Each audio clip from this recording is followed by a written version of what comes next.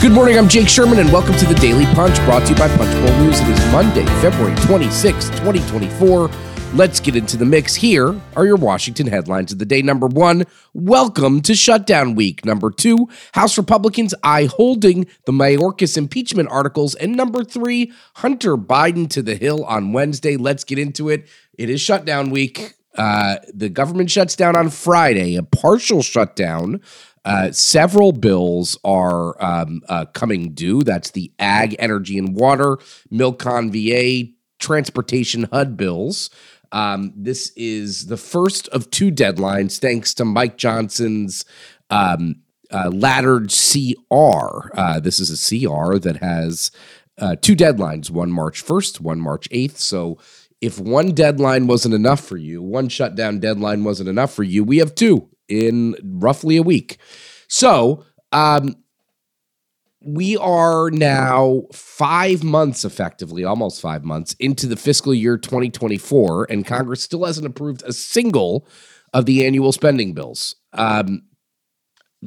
What came out yesterday, what we reported yesterday, is that President Joe Biden has invited the big four congressional leaders, Mike Johnson, Chuck Schumer, Mitch McConnell, and Hakeem Jeffries, to the White House to discuss the funding crisis and to lobby Johnson to move the Ukraine, Israel, Taiwan foreign aid bill.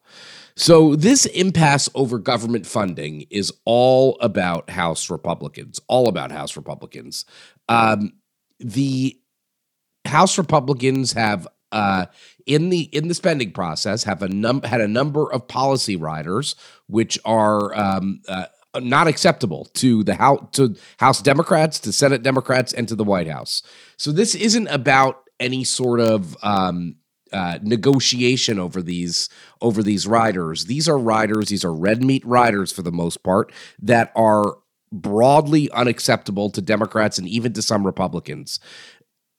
Senate Democrats, House Democrats, Senate Republicans, and the White House all effectively want a negotiated settlement here and believe they could get one if it were not for House Republicans.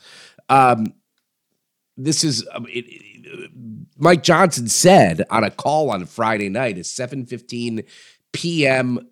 Call Friday night, that he didn't score any home runs or grand slams in the funding fight, but he said people who were expecting that were going to be disappointed. Now that's logical, right? Because they controlled just the House of Representatives, but that's not enough for conservatives who say they want some wins, or effectively, they should just take a year-long CR, which would cut government spending by 1% come April. That is part of the deal that Kevin McCarthy, the former speaker, cut earlier or late last year, middle of last year, actually. If all 12 appropriations bills weren't passed by April, there would be a 1% cut. Now, that's not a great deal for anybody else who cares about government spending, has spending priorities, but the Freedom Caucus sees a 1% cut, and they think that's pretty good. So, during that call also, Johnson suggested that he wanted to do the first group of spending bills on the floor this week. Remember, the House doesn't come back until Wednesday ahead of this Friday shutdown, but he wanted to put the bill on suspension, meaning Democrats would have to vote for it. It would need 2/3 of the chamber to pass. Chip Roy and other hardliners pushed back very forcefully. And Johnson also said he didn't want to shut down, but conceded it could happen. So the policy fights are not significant, and they're significant, but here's how I would put it.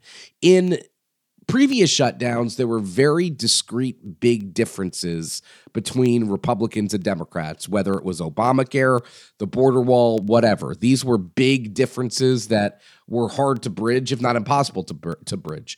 The policy fights here are significant, but much smaller. There's a dispute over hundreds of millions of dollars in WIC funding, that is Women, Infant, and Children Nutrition funding.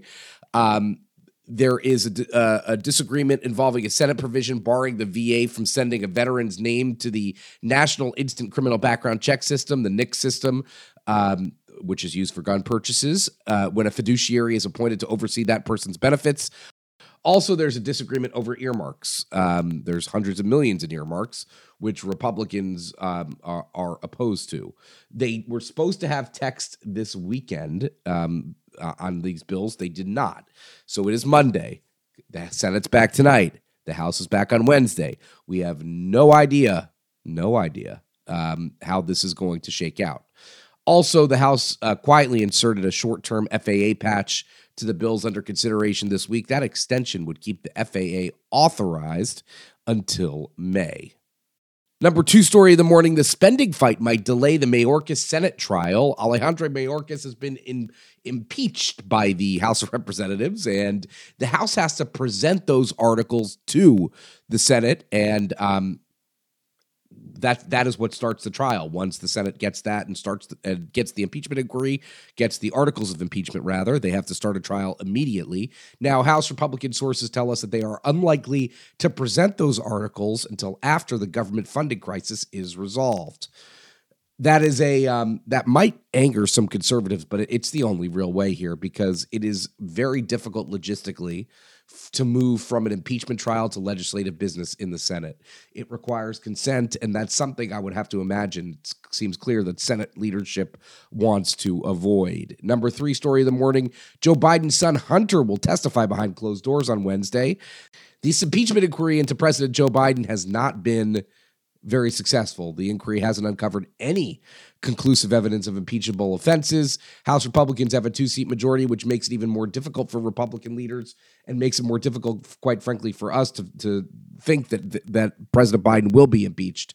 Hunter Biden is expected to forcefully reject Republican claims that his father played a role in his business ventures. That's what pretty much everybody else has said. House Republicans have effectively said that they would prove that Joe Biden took bribes to change U.S. policy.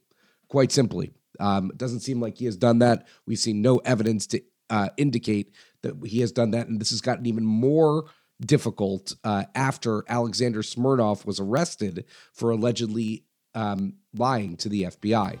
And with that, leave us a rating and review. You can subscribe to Punch News. Have a great day and stay safe.